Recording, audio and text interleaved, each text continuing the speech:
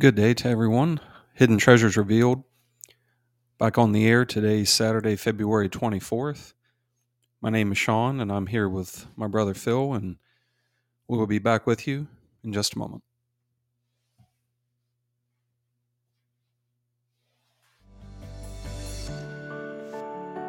Have you ever wondered, is there more to the Word of God than just words on the page? Join us for an in-depth journey into the truth of God by means of open, Socratic conversation.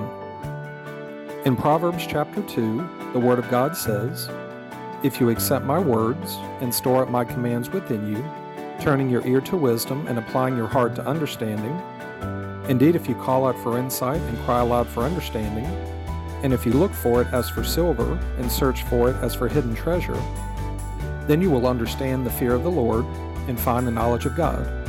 Welcome to Hidden Treasures Revealed.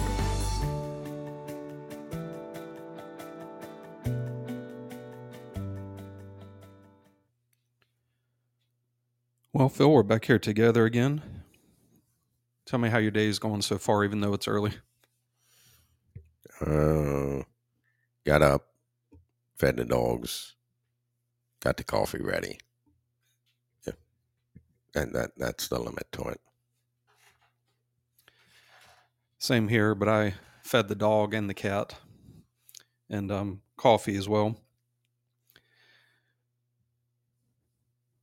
Got an interesting topic to start with, and I actually had this on my mind a few times and asking y'all about it and solidifying that this is where we're going to start.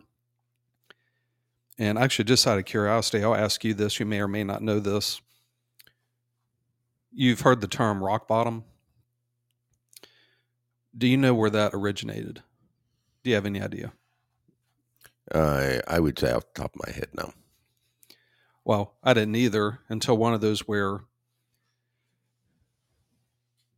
little after 4 o'clock, 4:30 this morning, as I was up early just thinking about this, I was like, well, let me look this up just to see, because there's a lot of things that we do in the world or say.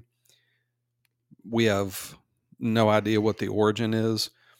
And I'll just say what I've discovered about it, just looking at it this morning, because it'll go deeper than this. It was back in, from what I remember, the 1800s, where it was in regard to some miners that were drilling. And when they were drilling, they hit bedrock. And they referred to it as, well, we can't go any further because we've hit rock bottom, which makes sense, okay, where you're drilling and you hit rock. So that was one aspect. Other aspect was with Alcoholics Anonymous, was an aspect that you hit your rock bottom from a condition that you're in. So I was just looking into that, and what I find interesting about this is you're drilling into the ground and you hit the bedrock, and the assumption would be, well, you can't go any further. But you could keep drilling. I mean, you can go further than where you think you could go. And this is a concept that we were given by Yah. We had talked about it in our church gathering about hitting your rock bottom, finding your rock bottom. And from that concept, in regards to that, there was a term that came to us, which was you could either be creased or crumbled. And actually, what was interesting is I even found myself this morning looking up, let me look up the word crease and let me look up the word crumble just to see what the definition or the aspects are. And what I find interesting is you can take a concept, a spiritual concept that Yah's bringing, and there's so many physical things that will help to understand the spiritual. So in my mind, for example, when I see or think about something being creased, you take a piece of paper, fold it, and you make a little line, like you make a little crease in it where there's a little indentation in it. Thinking of the term crumple, you take a piece of paper, you ball it up pretty firm. You could do the same thing with aluminum foil. You just take a piece and you kind of ball it up and then throw it away. And from the concept is, another term with this is, the things that we learn in life, do we have to learn them the hard way? Or is there a different way to learn it? Meaning that, do you have to actually absolutely get to a rock bottom to change something? Or can you change something before getting to this huge, massive fall? And that's what this concept is. We'll start talking about is that you can make a change without going to what you would refer to as your absolute lowest point, where you're lying on the floor, kicking, screaming, don't know what to do, nowhere to go. You can make a change before that. And what's interesting about this is that people would think that you've actually hit your lowest point when you get to what you refer to as a rock bottom moment. But the truth is you can always go lower. We don't necessarily have to learn things the hard way. Now, the faith journey, and there are struggles in it. But what's interesting is each person's rock bottom is determined by you. For example, when do you look around you and make a decision that what's going on around you is real? Like having a realization of what's going on. Because really that's what it is. If you think about it with the Alcoholics Anonymous, that you hit your rock bottom, you reach a point where you just don't want to deal with it, can't deal with it anymore, and you just hit your point where something's got to change. Well, really, if you think about that, that's when you open your eyes to really see what's real around you, because something could be brought to your attention and you could say, wow, I didn't realize that. I'm not doing that. I'm going to change something. Well, you could look at that as a crease. Well, I didn't see that. You know what? I'm not doing that again.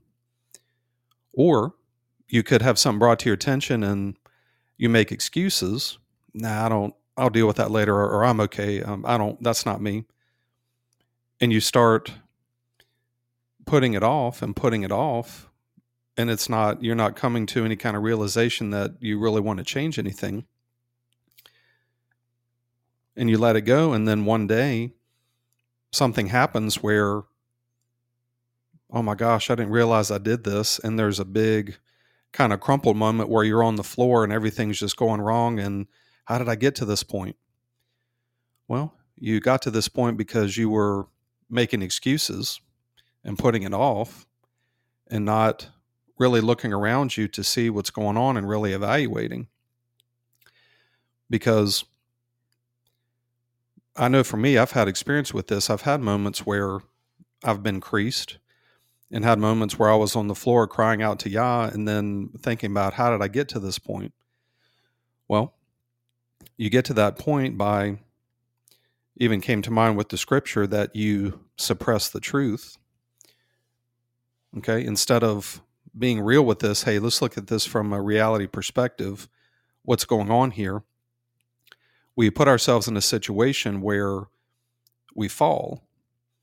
And it's interesting because I had actually had a concept that came to mind a few times in regards to, if you're thinking about something or something is brought to your attention to change and make a pivot, that you've heard this term where somebody will be in a higher position and wow, look at this big fall that they had. If I'm standing on the ground, I can still fall, like I can stumble and fall. But the higher I go up from the ground, the harder the fall is going to be.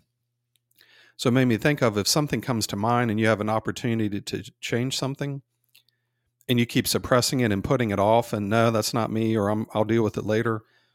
It's like you take that situation and the visual that came to me was, as you put it, almost like you could, let's say, a book or a phone book onto yourself. And you just keep raising yourself up until that point where all of a sudden everything comes crashing down because you've put this off and you just brought stuff up under yourself to bring you up to a high point instead of stopping and saying, wait a minute, let me evaluate this. And this is for people that are, with this podcast, people that are seeking true faith in Yah, really want to know the truth, is who we're talking to. That you don't have to get to a point where everything just is disaster. You can, through evaluation, looking at the truth of God, crying out to Yah for help, that you can get to a point where you don't have to have everything just fall apart. Because if something is brought to your attention and you evaluate it, you can make a change on it and save yourself. Not that you won't have pain in it, but you can save yourself a lot of pain and struggle that's maybe you wouldn't have to experience. But sometimes, because of our pride, that we get hard-headed, that we've got to go to the point where we're crumpled to really, okay, now I really see what I've been doing, and I have a decision now that I'm going to make a change in something. Because I'll just put it back to each person's rock bottom is going to be different. That really, it's for each person to really look around and open your eyes to see the position that you're in. And people can tell you that you need to change things or you need to do different things, but it really just comes down to each person and the decisions that they make in regards to this. So, Phil, I'll let you give any thoughts that you have, but we had talked about this in the gathering quite a few times, and it's just a really important concept and just something that can help people to understand aspects of faith with this just being a physical concept.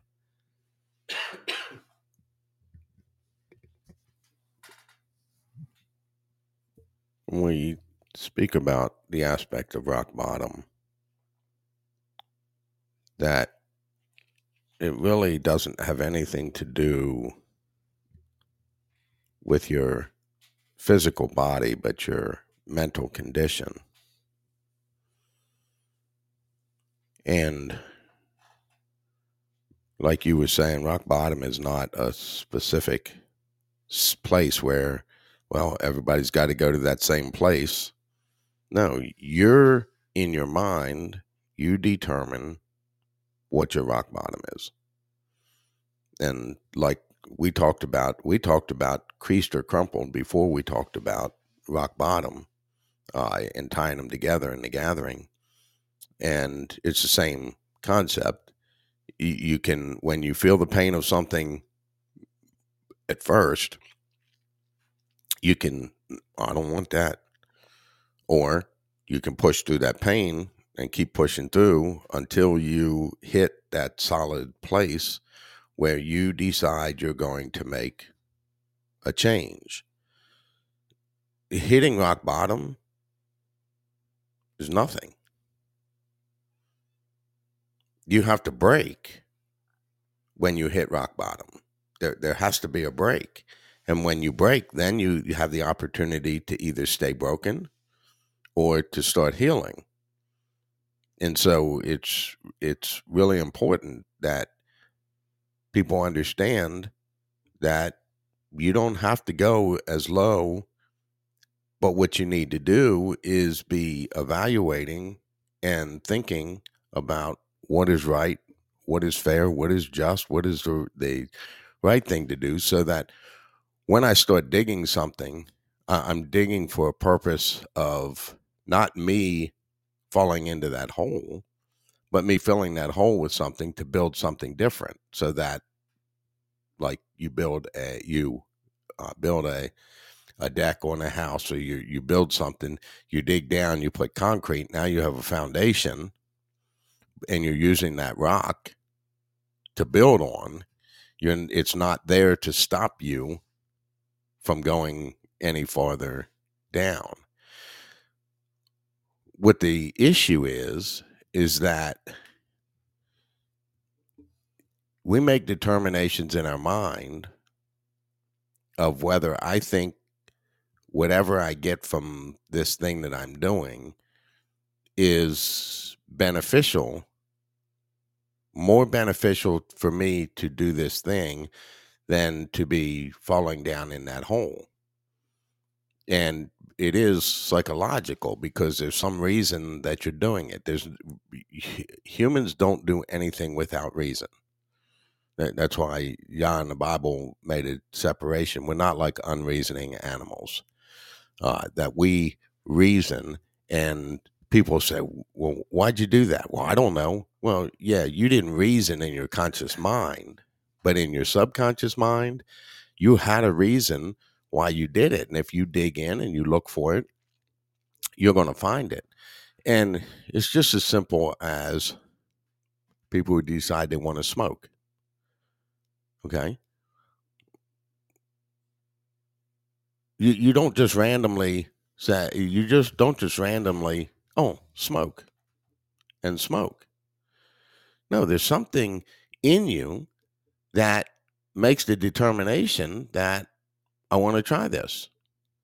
It could be, you think it's cool. That used to be, I don't know about nowadays, and maybe it is, and it just changes from the actual cigarettes to the vaping. But back in the day, it's cool. You know, somebody puffs on that cigarette and they blow it out, and man, that just looks so cool. But you have an opportunity the first time you inhale on a cigarette, and I know this from experience, that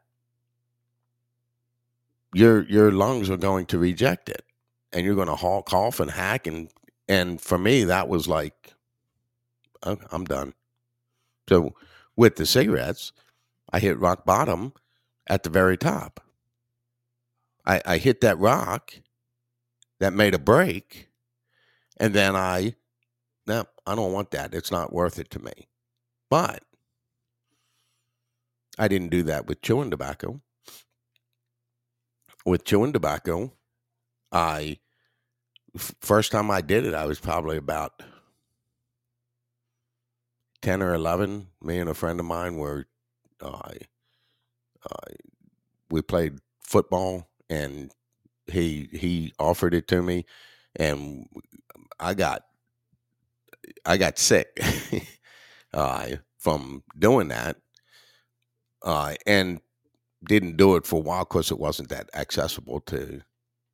If you didn't know somebody that chewed, you're not going to just go to the store and buy it. And so when I got older, I started doing it again. And when you start, you get a little dizzy, you get a little lightheaded because of the nicotine and the nicotine involved in that.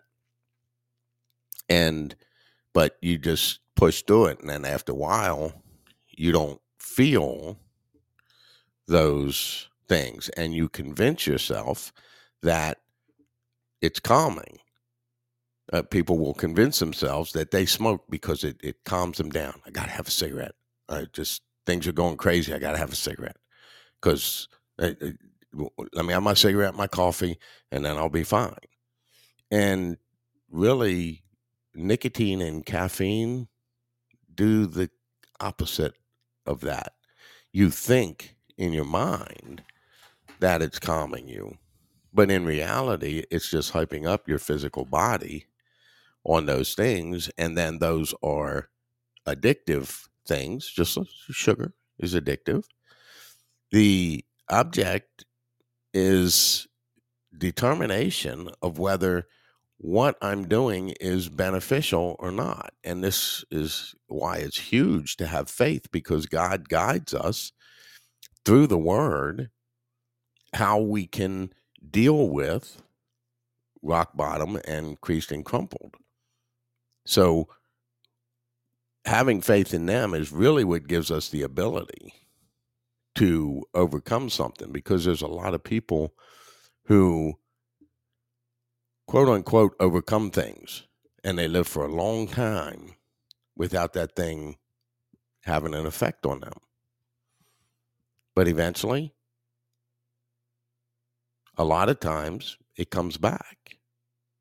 because you've been so ingrained into why you're doing it that you have a reason why you're doing it. I would say in my day, people smoked because they thought it was cool. It's it's not something that you do the first time and you're like, oh yeah, man, this feels good in my body. No, and it's the same thing with chewing tobacco or, uh, even alcohol. You convince yourself that that feeling you have when you're drunk is a good feeling. Well, why? Because the reason is you're doing it because you're trying to escape something. It's a medication, no matter what it is. And it doesn't have to be uh, alcohol or tobacco or drugs. It can be sugar. Uh, it can be OCD because you're holding on to things that you don't want to let go of. And so you get addicted to God, everything's got to be perfect and in its place. And if it's not, then what? Then what? You have a reason because maybe you grew up and uh, your parents were really strict, and you're trying to you make sure everything is absolutely clean and good because you don't want to be rebuked or get in trouble for what you're doing. And it's interesting because all of us have some level and some place of OCD within us. And it causes you to go to extremes within that, but you're doing it for a reason. People are depressed and get on medication for a reason because I don't like this, but I don't want to do what's necessary to get past this because life is a struggle and it's hard. And even if you think you're escaping it, you're not. And see, that's what happens is people will, okay, you drink a few drinks and it makes you feel good and it made you forget your past for a few days or a few moments. And then you decide, well, I, I'm going to do that again. And there's a difference between drinking and getting drunk. And so why do you get drunk? Because you're trying to get that numb space where you don't have to feel. Well, the problem is that whether you're in faith or not, it doesn't matter. Struggle and suffering does not discriminate.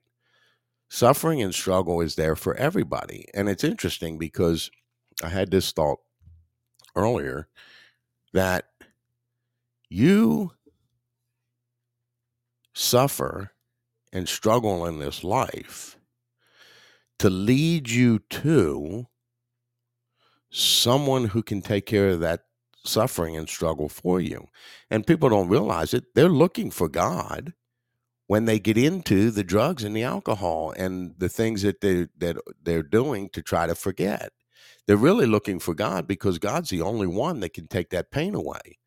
That when you have God as your true father, then uh, you will be able to let go of the father that you have on earth that mistreated you. It didn't do things the way that would have made you feel good. And same thing with your mother and your brothers if you have siblings. It's people don't realize that in the depth of the things that they get into.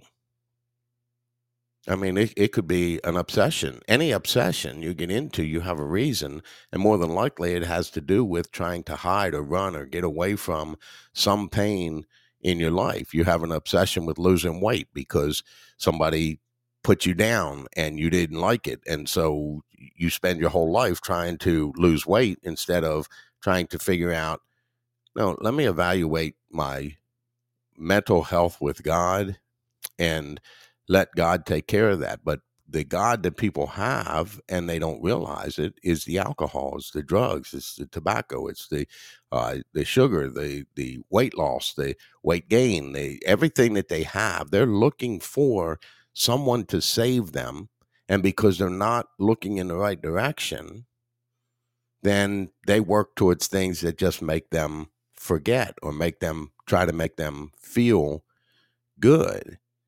And that's a huge piece that people don't understand, that with faith in God is when you can really start to get away from those things. And really, because you'll see somebody, they'll be drinking alcohol, and they're an alcoholic. They use it for the wrong reason. I wouldn't say there's really a great right reason, but um, you use it for that reason, but you use it to escape something. And God is the only true escape from anything. And I've seen this many times where somebody, they're alcoholic and they accept Jesus as Lord and Savior, and they go and they stop drinking. But they stop drinking because, well, I'm not supposed to drink when I have this faith, so I'm not going to do it. But inevitably, because they didn't want to quit, they did it out of obligation, they end up back doing it again, because you can't control those things, because you have to have self-control. Now, there are things in the world that you will be able to control to a degree, because God's going to show you that you did it with physical things. You could have done it with spiritual things, but it's too comfortable. Everybody wants to avoid the suffering and the struggle. And here's the thing: suffering and the struggle is there to lead you to God, the one who can take away that suffering and pain. But here's what's interesting: when you find true faith in God, the suffering and the struggle doesn't go away, but the benefit changes, because you use that suffering and struggle to find God. Now we use the suffering and struggle to trust God, because that's the proof of our faith, is when it's easy when things are going great and you're exalting God, or you're doing it with your mouth. But as soon as something goes bad, really? How's that fair? I don't well, you're not exalting God anymore because of that suffering and that pain. And folks, let me tell you, whether it's physical, spiritual, emotional, this world is full of suffering and struggle. And it's up to you. You have an option to either let that struggle and suffering lead you to God, where then in the suffering and the struggle, you trust God. And when you trust God, it's easier to go through the suffering and the struggle, because it has purpose. See, each step that I've spoken about has purpose for dealing with the suffering and the struggle. And I don't care who you are and how you try to hide whatever it is that you suffer and struggle with. Even if you can fool people, you can't fool yourself, and you can't fool God. And God knows that there's suffering and struggle. And we're told by Messiah, if they crucified me, they'll crucify you. If they persecuted me, they'll persecute you. And they did. So that should be something that we should expect, that the suffering and struggle are going to come. But when it comes, we have a peace about it, because God's in control. Does it feel good in this present life? No. But what Paul says, that we will, when we get into the kingdom, all the stuff that we experience here would be like, well, I was just a splinter. And that'd be the worst thing that you ever went through on the face of the earth. You will be able to correlate it to something like a splinter, because we will not be able to compare what we went through here to the splendor and glory and ecstasy that we will have when we walk in to the kingdom. It won't see. We weigh in our mind now, prior to faith, is it worth it? After faith, it's definitely worth it. Yes, you're going to feel things. Yes, it's not going to be a happy place. I'm not talking about the suffering and struggle always becomes a happy place. The happy place in it comes after the suffering and the struggle, where uh, the disciples were beaten for the name of Messiah, and they weren't rejoicing in the middle of it. But when it was done, they rejoiced because they had been counted worthy to be beaten on the count of Messiah. And that's the difference in it. Instead of the wallowing in the woe is me and why is this happening to me, we need to recognize that things are going to happen to you in this life, and things have. And your mind, you don't want to face those struggles and suffering, and therefore you come up with all kinds of stories and ideas and plays and acts that you put on with other people in order that they can't see your pain, because they're doing the same thing, and you think that they don't have any pain, but you do. So you're the only one, and everybody is those shiny plastic people under shiny plastic steeples, or shiny plastic people under a shiny plastic world, where everybody's trying to put on a look or a persona that you'll think that I'm okay.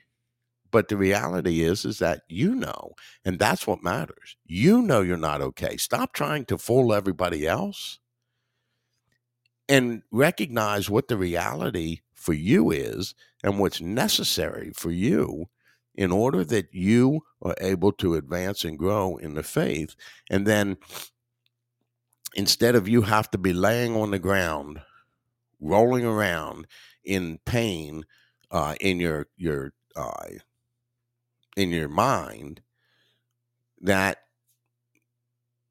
oh, wow, that's not beneficial. I'm not doing that anymore. You let the fact that you recognize that something's not being beneficial as being your rock. You hit that rock. Nope, that's not beneficial. That's not beneficial to me. It's not beneficial to the faith I have. I'm not doing that anymore. It doesn't have to be where you do it and you do it and you do it and you do it until you smack right onto that hard ground.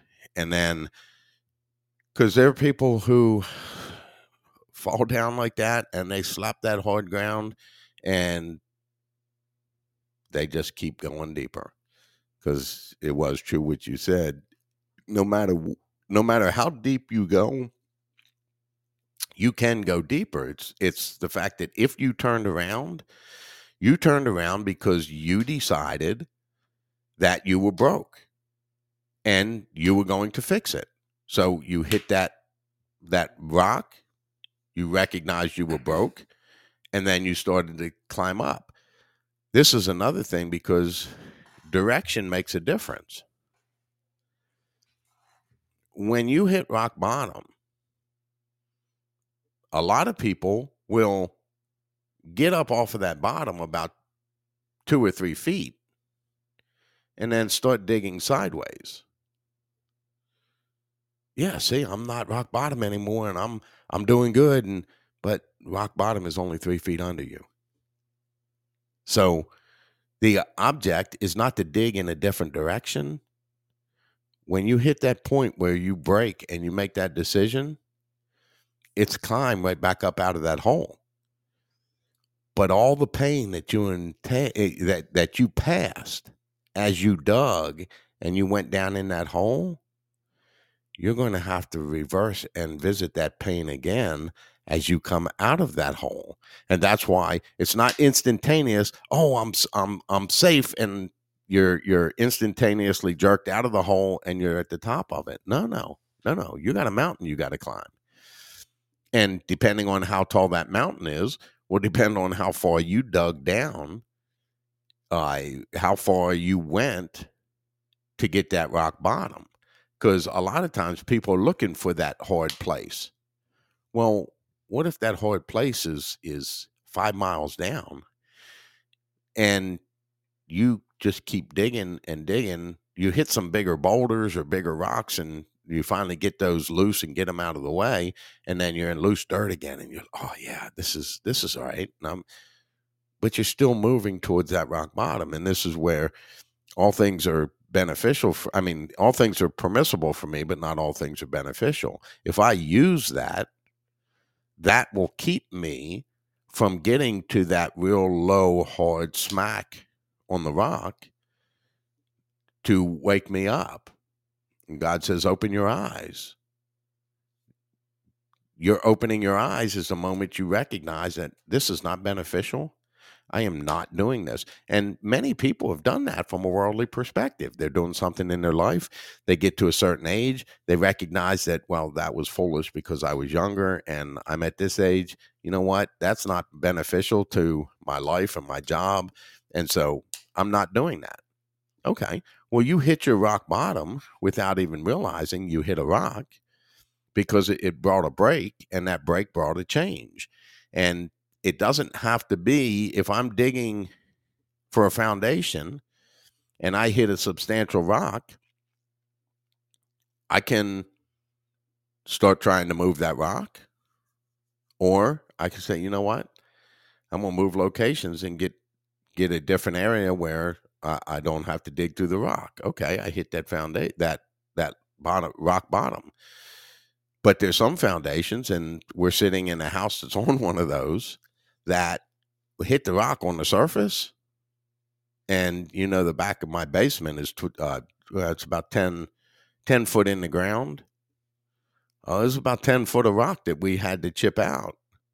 And that's not a cheap thing, because we live in an area where there's a lot of rock veins that run through. You can still keep digging, and we didn't get the rock completely out. We got down to where we needed to, and then we were able to put the foundation in and build on it. But we could have stopped it. Now, you know what? This ground is too hard. And I'm not saying our house is not a benefit. It is. It's a good thing.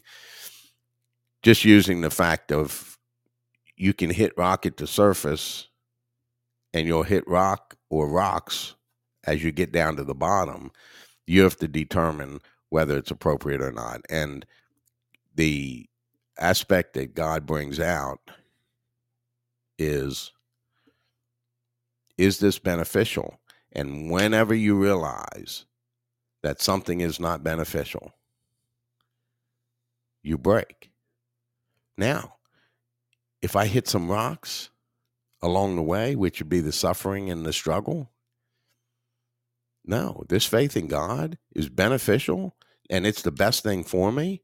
I'm moving these rocks out of the way. I'm going to dig them out. I'm going to set them aside, because I'm not going to hit a rock bottom with God.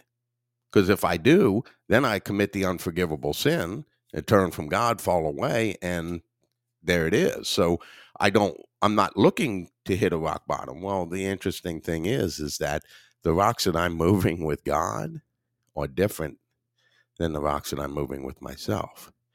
Because without God, you're digging a hole and you're hitting rocks and you're moving them. And then you hit another rock and you move it, and you keep digging that hole.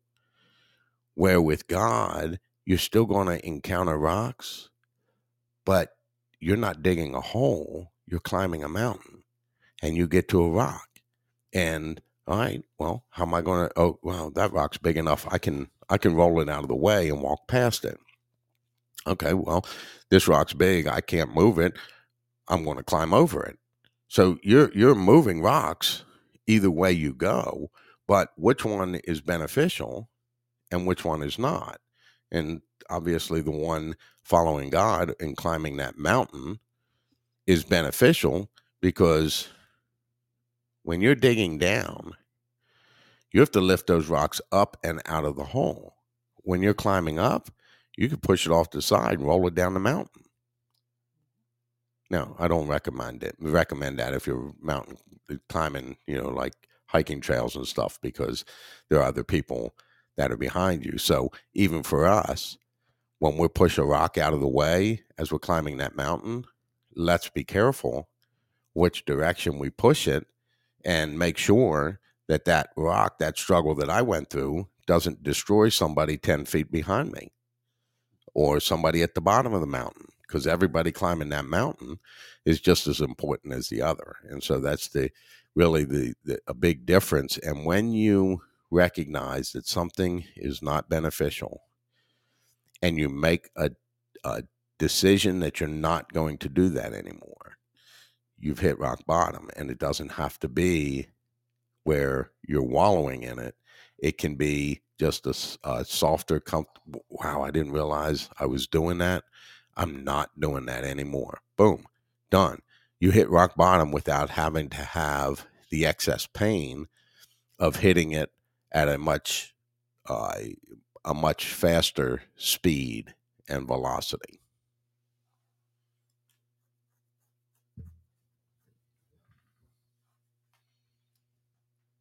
I just got some. I was just pause for a moment. When you had mentioned climbing back out, it just came to mind that something that I struggle with, having a struggle, that I didn't correlate it until that y'all gave that visual of, you're gonna, when you climb back out, you revisit, things come up because you're coming back. But when you started up here, the pain wasn't as, it's not as deep as it is here. And as you go back, you revisit things because you're going back out. I never correlated that. Like as you, like like we talk about the thorn in the flesh, some that you're going to struggle with. You may have something that you struggle with. It made me think of, like, why does it never go away and keep coming back? Because it made me think you're climbing up out of it to where you're going to see it, but it's not what it was way down here. It gets better because at the beginning it wasn't like it was way down here. I never saw that, never thought about it from that perspective. Yeah, and it's you. Yeah, you have to revisit that pain, and you have to be willing to revisit that pain.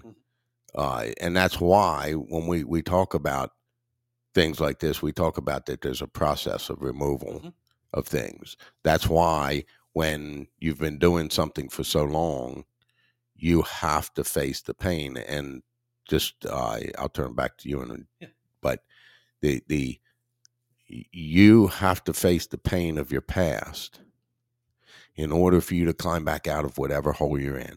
Depression, alcoholism, drugs, uh, weight.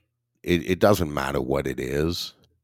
The only way that you can get out of it is you have to go back past all the pain that was brought to you as a young child, as a uh, teenager, as a young adult, as a uh, older adult. You have to face that pain, which is why we talk about shaking the subconscious and rending the past. So that is a reality, that you have to face the pain that puts you in that position, or that you chose to be in that position in the first place. And then you have to deal with that pain in a recognition that, you know what, y'all's not like this. God's not going to treat me wrong. So if I'm feeling pain, it's for my better. And so I'm just going to use it to climb past the pain that I had before. But you must face the pain of your past and your childhood, which means you're going to have to dig it out of your mind, which has so nicely surrounded it with all kinds of things to get you to forget or to get you to feel better. And the only escape is through the tunnel that you went down in. You got to go back through, and you have to face those pains, because a lot of people are digging that hole because of what they went through, and they don't want to see that pain again. And so I've got to go deeper instead of, no, I'm going to revisit this pain so I can deal with it and get past it and move on to the next one. And then that's the journey of climbing out of that hole.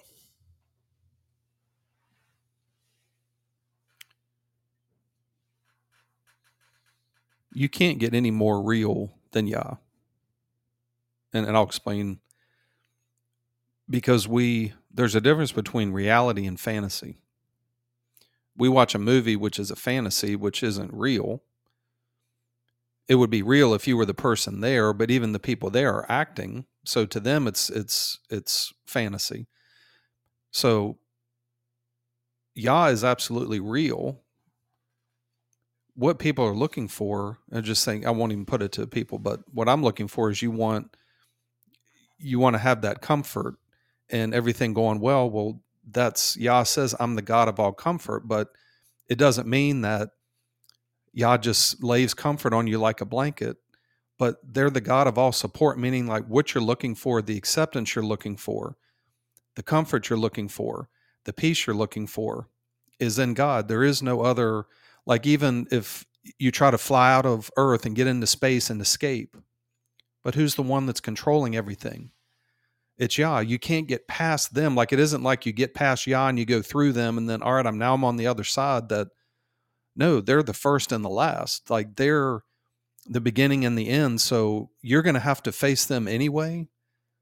So it's better to find them by faith where it's a benefit instead of when you find them by sight and it's get away from me. I never knew you, because I had this thought this morning, and there's a deeper aspect of this that we're not going to get into, but hell is referred to as the bottomless pit. You can't hit rock bottom. It just keeps getting worse and worse and worse. And maybe I'll get to the bottom. No, it's just, you're just going to keep. And I had this thought with that like when you hit the rock bottom, okay, now I can make a change. But but just from, and again, there's more to it we won't get into, but there's a reason that it's called that. But another reason is because how do you get to your rock bottom? I was just like, wow, because that, like, at least if you, all right, I see what it is. Now I can start changing and climb back out. But no, it's just going to be a continual burning depression. You cannot get away from it. And I was just thinking too about the creation of Yah, that with their creation, that they make their invisible qualities made known. And when we hit the aspect of rock bottom, when you open your eyes, what do you do with it? And I thought of the concept of gravity. What is the concept of gravity? The concept of gravity is to hold everything in place. But think about it. If you try to go up, gravity pushes you back down. So I had this thought this morning that with the concept of gravity, it's to show us humility, that get to the low position so that Yah can lift you up. Like you hit the rock bottom, like you said, I agree. When you get to rock bottom, it doesn't matter unless you break. And in humility, Yah will give you the opportunity to come out. But if you're in pride, then you're just going to keep being and thinking you're in that high position. So Yah's even teaching us with their creation that it's showing you to where it's not, it's to show you that it's to get you humble. It's to get you, God is in control. It's to get you to lower. Because think about it, with humility, that humility is you having the mindset that you are putting yourself lower. It's not that, well, I'm nothing. No, I'm willing to put myself below others. And when I do that, then I can then be humble before God, because I'm willing to put other people above me, that I'm not going to look at myself as more important than other people. I'm going to look at other people as more important than me. So I'm willing to put myself in the low position. Well, that's what's pleasing to Yah, because Yah says, if my people who are called by my name will humble themselves, meaning that I'm not putting you in that position. You choose to be there. Because when you humble yourself, then I will lift you up. And it just made me think of, like, you hit the rock bottom and you humble yourself before God, then you have the opportunity to come out. And yeah, you're going to revisit the struggles, but you have an opportunity to come out of it by the hand of God. But like even in the creation, it's just, I just thought about that gravity is there to keep everything in its proper place, which our proper place should be humility, not pride, because what comes before a fall? Not humility. Pride comes before the fall, because the pride, you build yourself up, and just like you build yourself up and up and up and up, and then there's a big fall to where you're not all that. We've said this before, you're not all that in a bag of chips. Because I'll share something that was revealed to me while driving yesterday. And I find it interesting that I'll get thoughts like this when I'm driving or in the bathroom, something like that. And it came to mind with that's a lot of times when you're the most relaxed is why things will come to you. Well, I had something revealed to me in regards to entitlement, and something that I've been doing that I didn't even realize went all the way back when I was in high school.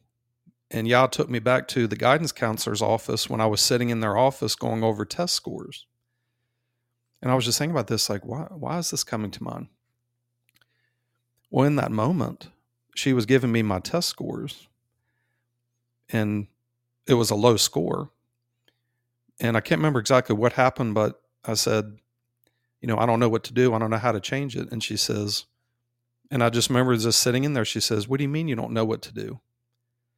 And I took it as, "What do you mean you don't know what to do?" As opposed to, she could have meant, "What do you mean by saying you don't know what to do?" Well, I took it personal and revealed to me that I'm never going to let somebody make me feel like this again, that I don't know what I'm doing. So when somebody comes to me and has questions about something they don't know, I start to get frustrated with them. And it came to mind that, do you see that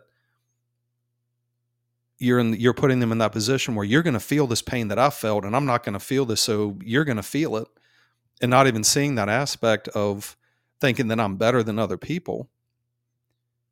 And I'm not better than other people. That there's going to be times where somebody doesn't know something, because there's times when I don't know something. And how do you want to be treated in that? Would you want to be told, "What do you mean you don't know what to do?" That, yeah, I felt like that, and you're going to feel the pain of it, and you're not going to put that pain back on me.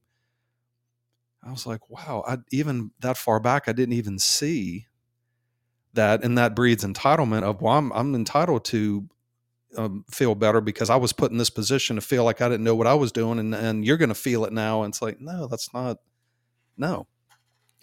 And bringing this out just to say that with God's help, that they can show you things in your lower conscience, things that you're doing that you can have a break and change, and things that you could be doing since you were a little kid or even further back that you don't even see why you're doing things. Like, you just think, well, that's just the way it is. No, there's a reason.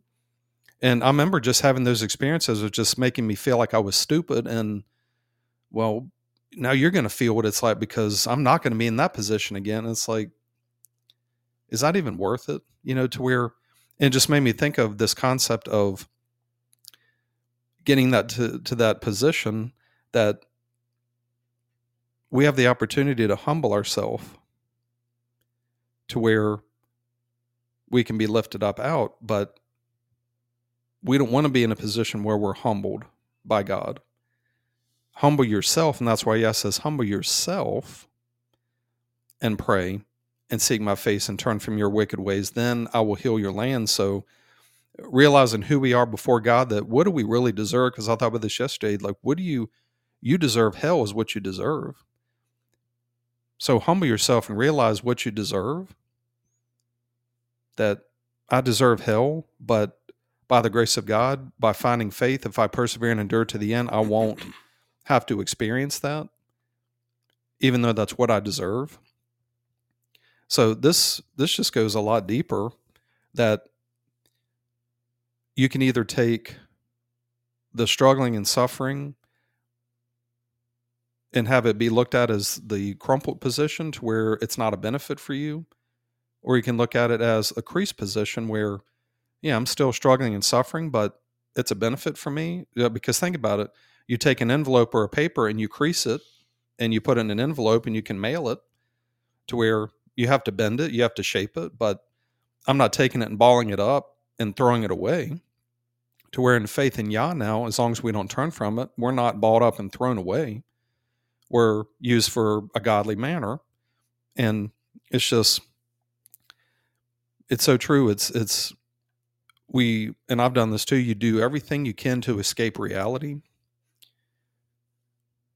And reality is what you need to face in order to change anything. Because the rock bottom is, for example, people will go out and have like a mass shooting and they'll just shoot all these people. And what happens when it's over and they then come to reality of what they've done?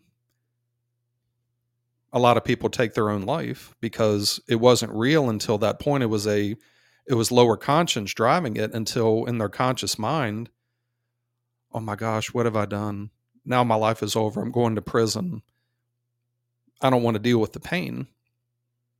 So I'm thinking I'm escaping the pain by ending my life. But what they don't realize is if you do that without faith in God, then you just continue that pain even worse to the other side and then ultimately into the abyss where it continues forever. So the deception is that the pain will end.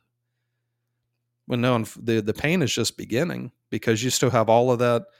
You die with the sin nature and you deal and you're going to be in torment, and then you're ultimately going to have the ultimate pain by being driven from the presence of God for eternity.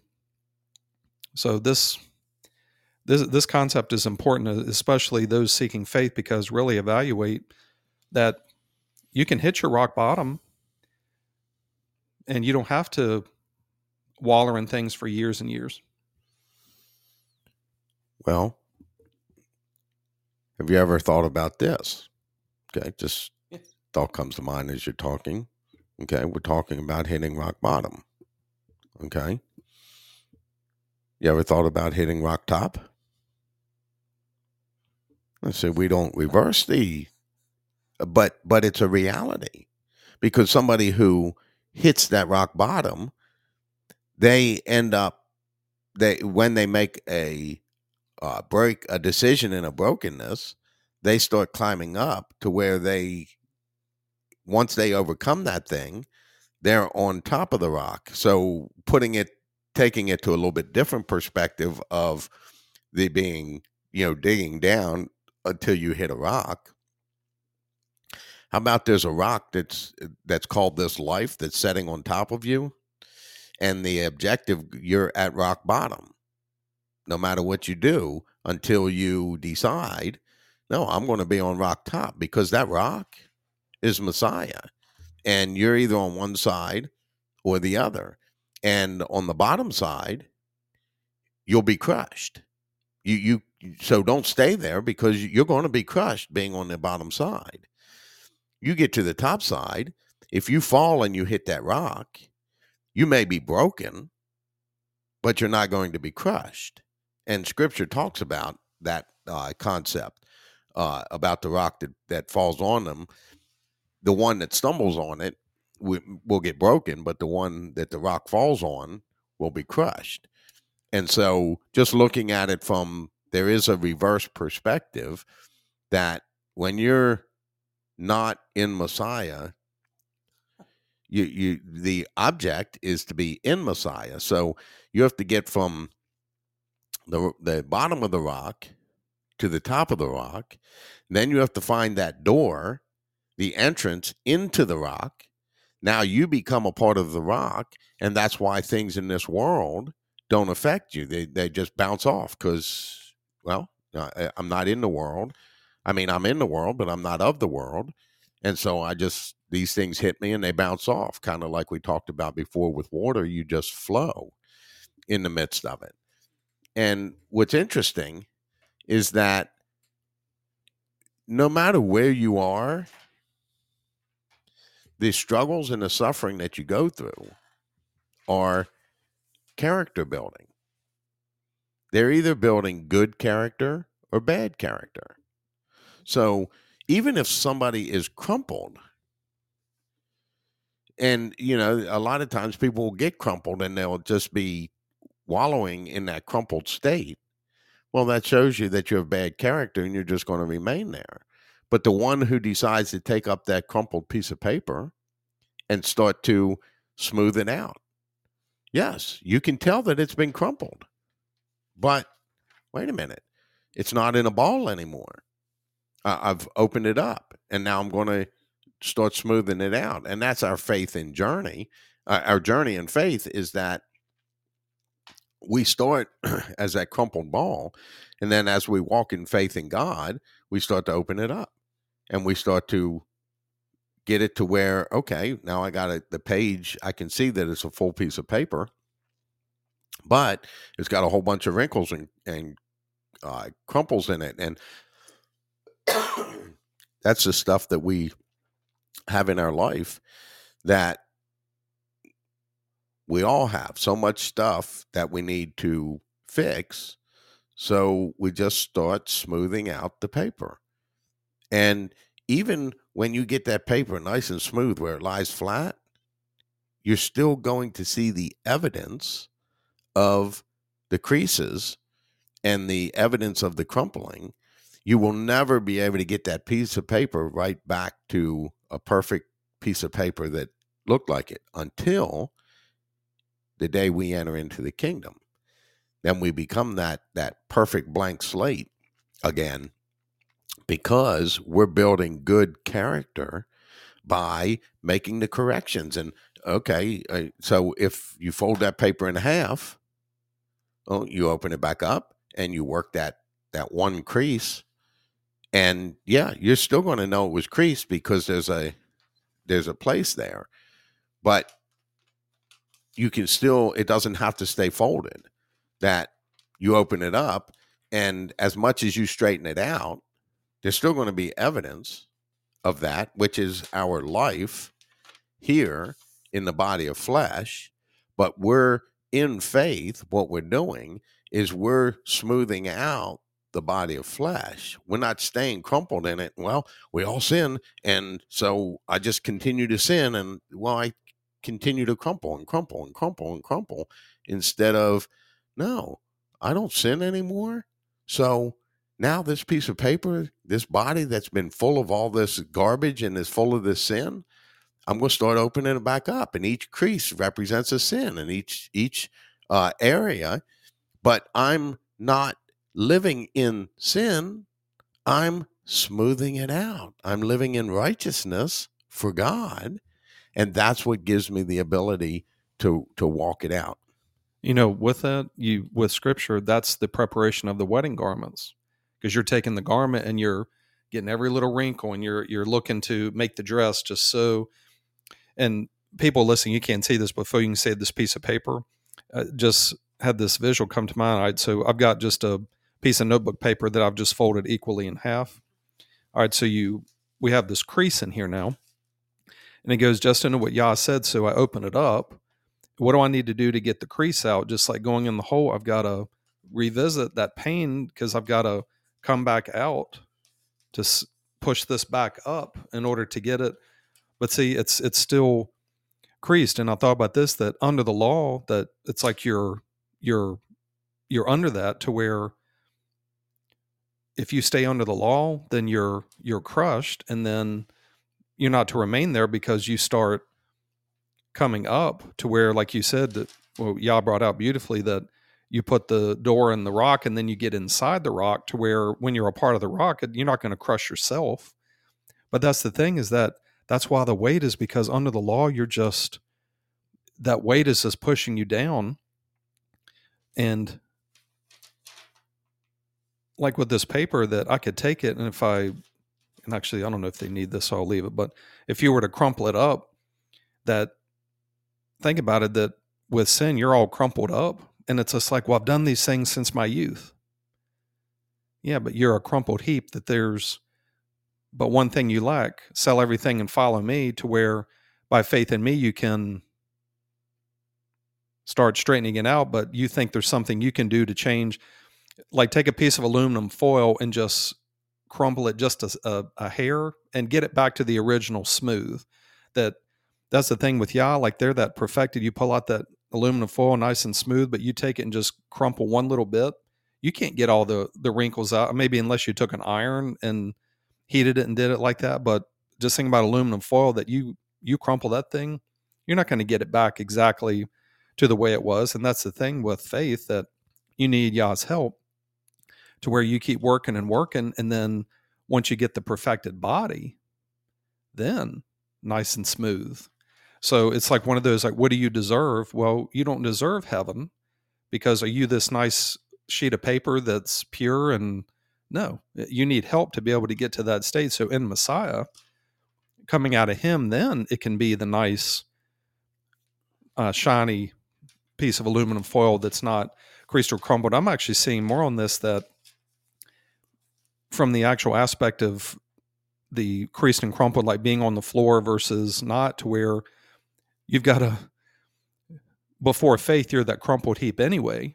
And with faith in God, you can start unraveling it and getting it smoothed out to where you got to realize that everybody, and that's the thing, do you look around in the world when you get frustrated and aggravated at people, that do you look at everybody as a big crumpled ball of aluminum foil and think that you're the nice, smooth one that has no issues? Or, wow, everybody around me that's not faith in God is that crumpled heap. So how am I better than any of these other people that are walking around that don't understand and don't know? To where, be careful what you think you are and where you are, to where, are you better than the Son of God, thinking that you're better than somebody else? And no, of course not. Well, then stop thinking that you're better than somebody else, because how could you put yourself as being above Messiah? Certainly you wouldn't do that. Well, then don't put yourself above somebody else thinking that you're a better person. Now, you are better off in faith than the other person, but you're not better than the other person. That's a way to really get yourself in trouble, to where you be careful to humble yourself, because you can get yourself in a lot of trouble thinking that you're better than other people.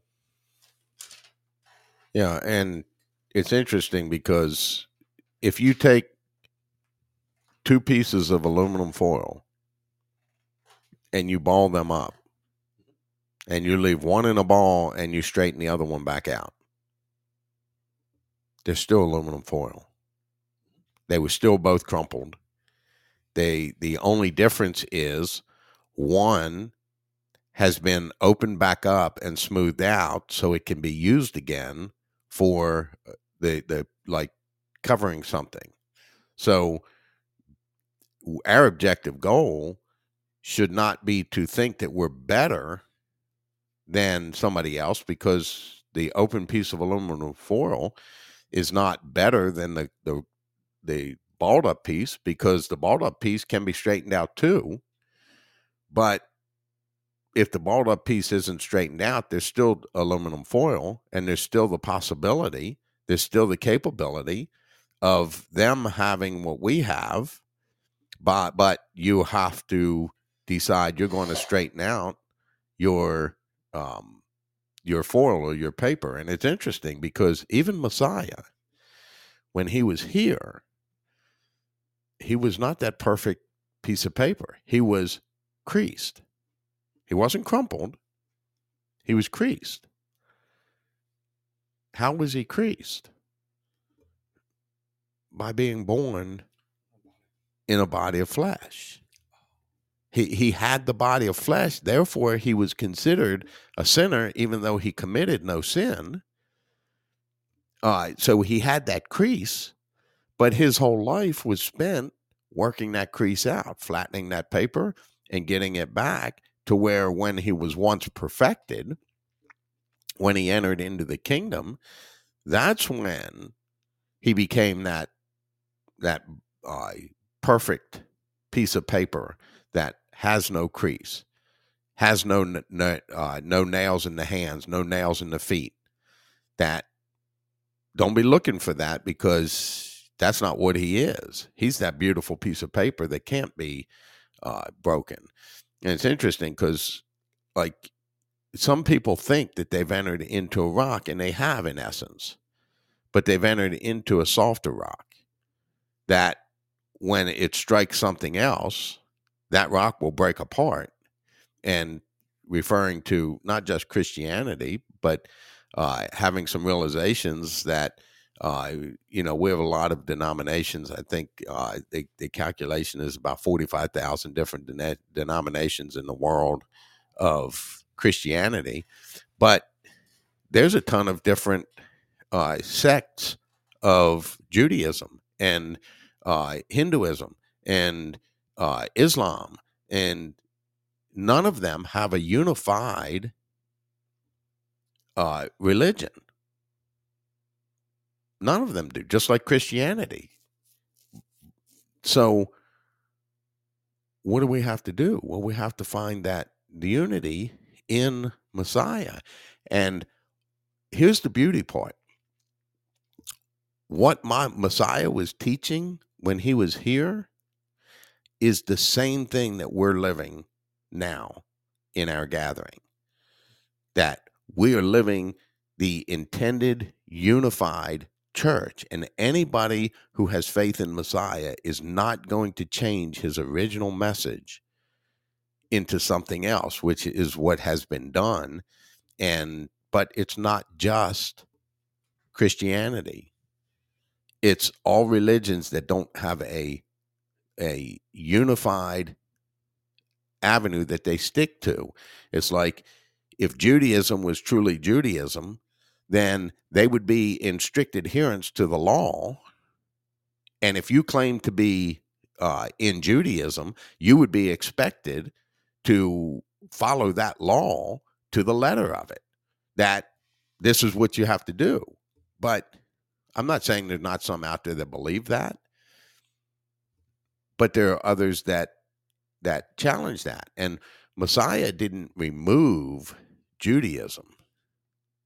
Messiah showed us what the pure aspect of faith in God and how to live it, and it entails a lot of things of Judaism, but it also entails things of Islam and Hindu, and the little bits and pieces of each one are the ones that come together and unify to where those aren't unified, but when you're following the truth of each one of those, you're just going back to the reality of what Messiah was teaching when he taught and when he was persecuted and crucified for what he was teaching, because even they saw in Judaism that was heresy, that blasphemy, that you're saying these things, and your disciples eat without washing their hands, and you're visiting with sinners, but he was just bringing them the godly understanding of what they had. But the problem was, the rock was on top of them, and the proof of them being crushed was they could not answer him because he had the weight of truth on his side. So they couldn't answer him appropriately. So a lot of times they would just go away when they were trying to trap him, because no, you can't do it. But so there are many different types of rocks that people try to enter into to be secure. And there's only one. There's only one strong tower that will withstand anything and everything. Whatever, if it's rolling down a mountain, it's going to completely destroy everything in its path. If fire comes, it's not going to be able to penetrate the walls. If a flood comes, it's going to be locked in, sealed from the outside, so the waters can't get in. The strong tower of God is a unified place that when you have that unity, then you're unified with Christ, you're unified with God, and everybody who claims to have that faith in the way of Messiah, that have circumcision of the heart, must have an agreement and a unification in those things. That's a must. Now, with the Church of Messiah, even Paul said, well, you have to have some in there who don't know, because that's what gives proof to the ones that does know, meaning that by what they're speaking and what they're living, it shows that they're living and working in a greater spiritual life than you can see in those who don't have faith yet, those who are seeking but have not completely overcome it to be able to be unified. Because that unification comes when you're in Christ. And if you're in Christ and I'm in Christ and somebody else is in Christ, we must see the inside of Christ the exact same way. If I'm looking the same direction you are, we are seeing the exact same thing. Now, if our backs are to each other and we're looking opposite directions, well, we're going to see different things until we turn around, and then we're going to see what the other person saw. It's a huge aspect, and Paul spoke about this aspect of the unity of faith in Christ and how important it is that when you see divisions in a religion that claims faith in God, then there's a problem. There's an issue, because you can't be the same religion in Judaism if you have Orthodox Jew and unorthodox Jew. We'll just stop at that, because once you put a division in there, and then we're so far along now, and everybody wants everything to be soft, and we don't want to have to follow the law, and we don't, you don't have to do, you just have to acknowledge that the law is there. And it's like, no, I want to follow the law of God. There's a reason for the law of God. Yes, it was to lead me to Messiah. And when I found Messiah, then I do what Paul said. I uphold the law, but I uphold it from God's standard, not from man's standard. But if I'm upholding the same law that you're upholding, we will see it from the same perspective. And we won't be saying, no, you're wrong because of this and this and this. And no, we'll be saying, wow, it's the same thing because we're unified. That's the whole concept of understanding and knowing you have the true faith in God. You can't have true faith in God when you have 45,000 different denominations that believe different things. And the reality is if you just have two that don't believe the same thing, well, one or the other is wrong, or both of them are wrong. There has to be a unified front for it to be of God, and that's really important. But the aspect of the rock is we're under the rock when we're born into this world, and too many times people stay there because it's just too much of a struggle. It's too hard to get on top of the rock. Yeah, but if you don't get on top of the rock, you'll be crushed, and you'll never see the entrance, because the entrance to get in the rock is on the top. And then you get inside that entrance, don't go back out again. You stay inside of there. Too many people think that you can have too many different faiths, but it has to be only one. God made that clear, that it has to be one unified faith. In the aspect that's brought out in the Old Testament, the Lord God is Echad, one. Again, it does mean one as we understand one, but in the Hebrew rendering of it, it also means unified. So it has to be one group, completely unified, in order for it to be of God. And if there are divisions, you cannot claim that they're all under the same God. You just try to draw parallels to make yourself feel like I'm okay with what I'm doing if I let somebody else be okay with what they're doing. No, our objective goal is follow the teaching of Messiah and Messiah only, and walk through that continually. That's the objective goal, because that's where we will be unified. We're not going to soften it. And we live in a day where people don't want faith to be hard, and you can't make it too difficult. You got to make it easy for them. And no, the same God that gave Moses the law on Mount Sinai is the same God in existence today, but people don't acknowledge him as such.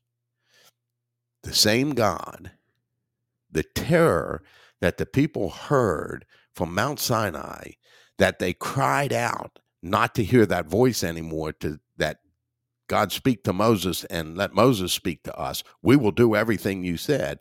That type of terror, you don't see that. You'll see that terror in the people who truly fear God, because God is a terrorist, but you have to be on God's side.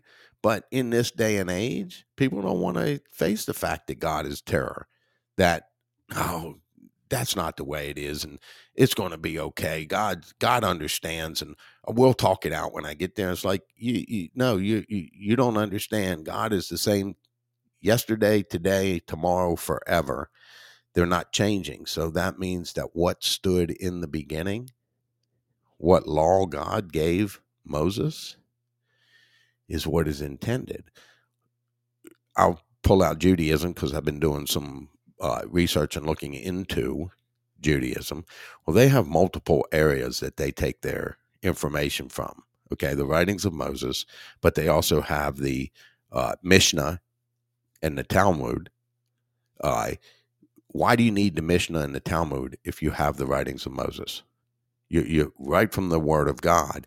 And of course, Messiah spoke about it, even with what was the scribes had rewritten year after year. Messiah said that, the lying pen of the scribes, which means that they were taking the law of God from the origin of it and changing it all the way down through. And Messiah even brought that point up when he was asked about divorce by the Pharisees, or I don't know if it was the Pharisees. He was asked about divorce, and well, Moses said that we could have a certificate of divorce, and Messiah said, yes, it's because the hardness of your hearts. But in the beginning, it was not this way. With Adam and Eve, it wasn't an option for divorce. No, this isn't an option, but this is brought into place how many years later? Because the hardness of your hearts, that you don't have it in you in that time to live out what God has commanded for you to live out. So here comes the law, and because your hardness of your heart, look, a whole generation had to die in the desert because of disobedience to God. People don't think that that's the same God that we have today. Let me tell you, folks, wake up. You better wake up and look, because the God of today is the God of yesterday and of eternity, and they are unchanging. They do not change like shifting sand to where they're going to be a terror in the beginning, but in the end, they're just going to be also. No, you want the soft side of God? Then you meet God as a terrorist and you respect God as a terrorist, and you prove to God that you want to be on their side. You may not have seen this, but I saw a little short online. Have you seen that short where the boulder rolled down the hill? I think it was in Italy, and it went through the house. Have you seen that? I don't know if you've seen that. You haven't. I think it was in Italy, and they showed this farm, and it had a house sitting on it, and you see this rock on the other side in front of it, but you see all the way through it. It went right through the house, and it just like looks like somebody plowed all the way through to where that rock is from this mountain. I mean, it catastrophic, and nobody was in the house, nobody got hurt, but it gutted that whole house. And it made me think, when you were talking about the rock, that's what God is. It's that big rock that if you're under it, everything in its path is just destroyed and gutted. But I had this come to mind where I hadn't seen this in a visual in my mind of, like, you have this round rock that you're under, and then the door is at the top. So like the door would be like a hatch, like a tank, where the door is at the top, and it opens and you go down inside. And I thought, the scripture where it says we're hard pressed on every side but not crushed, because when you're a part of the rock, you still have pressure, but the rock doesn't collapse on itself because it's equalized pressure. So when Messiah said, come to me, I'll give you rest, that my yoke is easy, my burden is light, that the ease is that you're not under the law, So in me, you walk in the law, which there's still struggle. So there's still a weight, but it's lighter because you're inside the rock, as opposed to you don't carry the weight of the whole. Like, you don't carry, if you're under the law, then in order for you to get out, you've got to be perfect. Like, you have to carry the weight of being perfect and doing everything exactly right, and you can't handle that. So you get in him, that now you're a part of it, and that you there's weight around you, but you're not crushed because the pressure is equal on all sides. And that's why it says we're hard pressed on every side, but we're not crushed because we're able to push back to equalize the pressure in the situation. And like you were saying with Judaism, it's just Messiah is the reality of it. He's the tabernacle.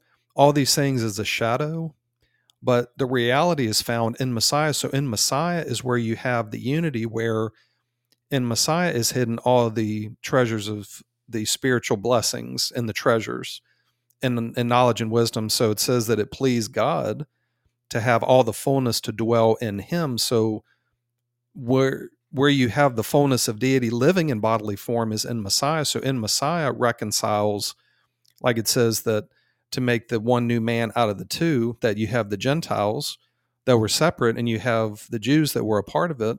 It's to bring unity to where there's one, to where we shouldn't be pointing the finger and saying, well, the Jews don't know what they're talking about. And they point at us, well, you don't know what you're talking about. Well, let's find the reality of this. And the reality is found in Messiah. That's where the truth of this is. So there's bits and pieces, but the way to figure it out, the way to be one, is in Messiah. And like you said, if there was unity, then there wouldn't be any denominations. It would just be the Church of Messiah. That's it. Now, if somebody's going to go different, then they go different. But yeah, like you said, if there's just one division, it's not unified. Like divorce, that's what divorce is getting rid of, you're breaking off the unity of it. And it never said that Moses says this is right to do to give you a certificate of divorce. It just, it's one of those where, all right, I'm turning you over to a depraved mind. You don't want to do this, then okay, well, here, you're divorced. But it's not my will to do that. But if you're going to be separated, hopefully the hope is that it'll lead to repentance, to where you come back and you can get rid of that divorce.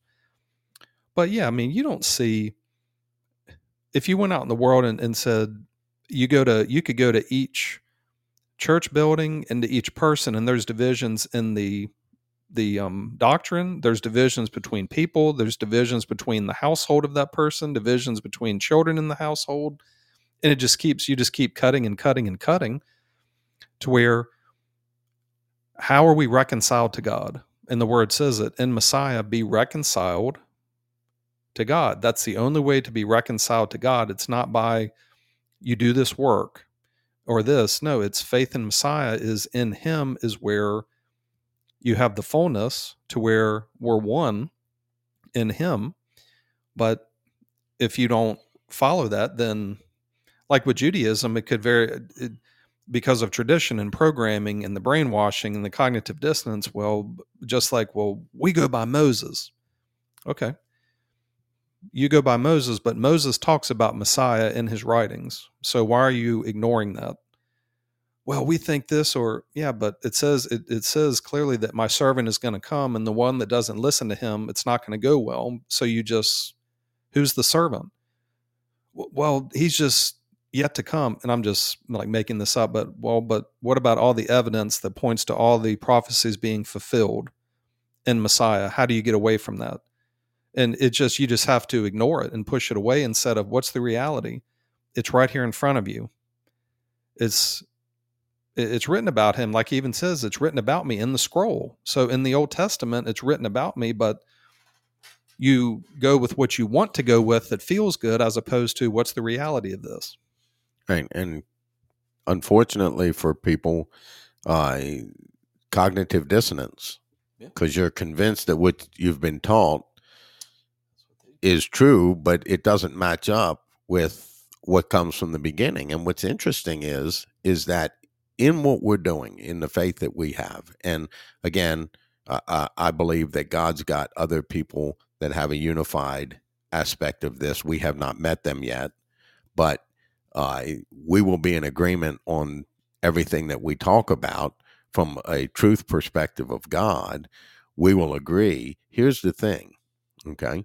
We are of the Church of Messiah, and we don't want you to believe us. We don't want you to uh, do what we do.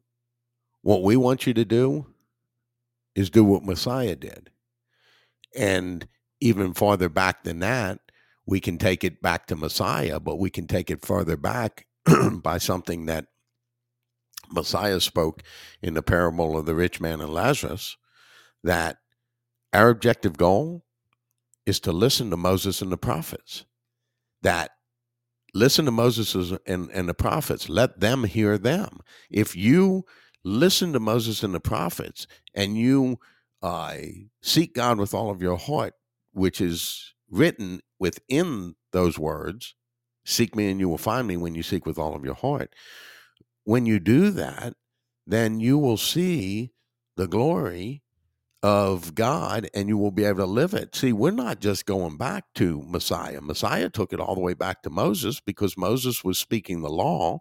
And the law, the only difference in the law is the difference between the spirit of the law and the letter of the law. Where the letter of the law kills, the spirit of the law saves. Where the spirit of the law, Messiah showed or was telling the Pharisees that when they were getting on him about his disciples eating with unclean hands, he said it's not the dirt on the body that's the problem. It's the dirt inside the body. So cleanse what's inside the body, clean the inside of the glass, and the outside will be clean as well.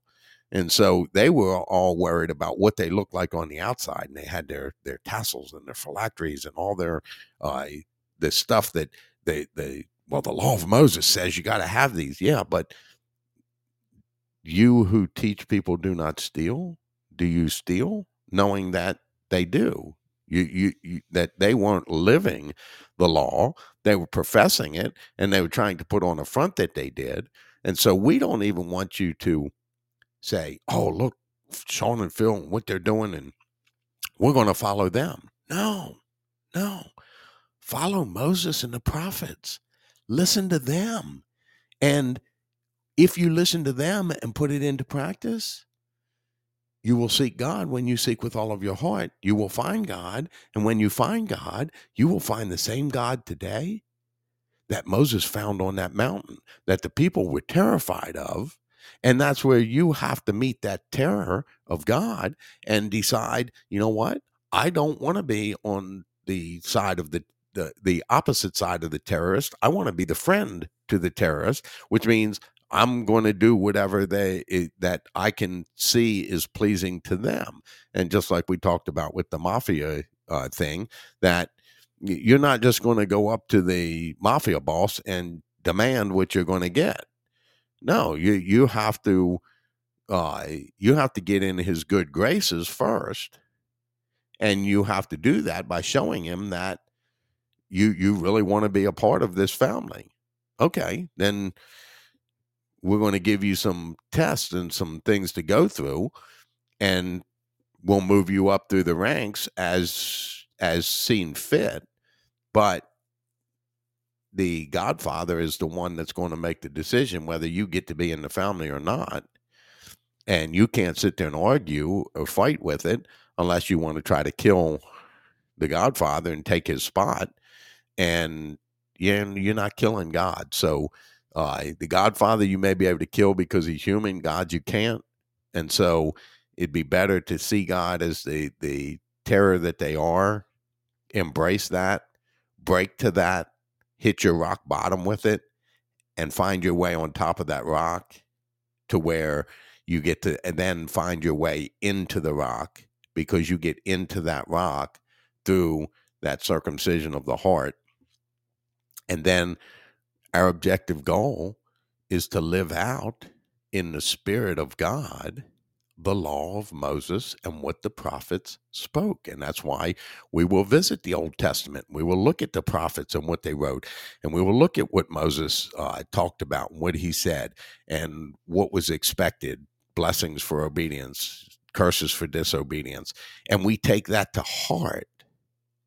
because we believe in the same God today that Moses believed in his day, because he is that God. They are the same yesterday, today, and forever.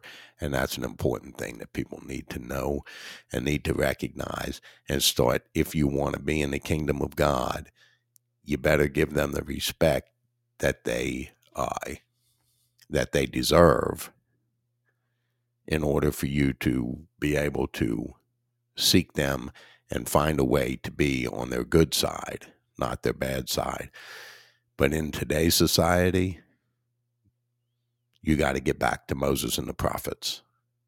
Stop trying to change it so it feels better for other people and will make it easier for people to come into faith. No, we're not here to get a whole bunch of people in our church gathering by telling them that, oh, just have this faith and everything's going to be okay. No, because you have this faith, your struggles are going to upgrade, but you have the strength of God to deal with the upgraded struggles, and therefore we take rejoice and have joy in the aspect of struggling and suffering that we go through. Very well said. And actually, just thinking that's a good stopping point. We've covered a lot of good information. Creased or crumpled. And like it says, it's your choice to where you're crumpled and then you find your way to be in Messiah where you're creased, because you're not always straightened out yet, but you have the opportunity to be that. But one thing I'll just reiterate as we leave is that do not, and not that this is intentional or not, but don't look to worship us, and not that you be looking to worship us, but don't look at it and say, man, this is just profound. Because I've had this before, man, that's a profound message. Well, it is a profound message, but go to the Word of God and search it out and make sure that it lines up with it. And when it does, worship God, not us. And even because John, when he was getting his visions, the great visions, that he was even to the point of just bowing down to the angel says, no, don't worship me. I'm just a messenger. You worship God. And that's the same for everybody, because it's true that Yah doesn't change like shifting sand.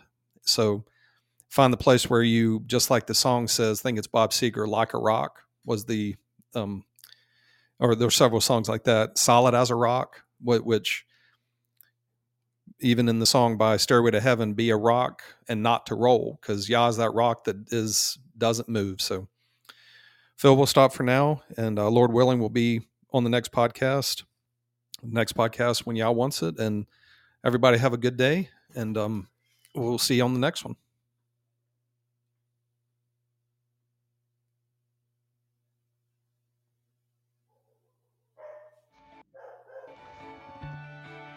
Thank you for joining us today on Hidden Treasures Revealed. We want to leave you with this thought. The greatest treasure in life, and especially in faith, is discovery. If we try to convince you of things, you may gain head knowledge, but if we let you discover things, you will have heart knowledge, to know and understand and be able to give a good answer for the faith that you have. Treasure hunters seek treasure nonstop. Seek the treasure of God through conversation with them and through their word. Ask, seek, and knock. Ask, and you will receive. Seek, and you will find. Knock, and the door will be open to you. Seek the hidden treasure of God, and you will be blessed by it.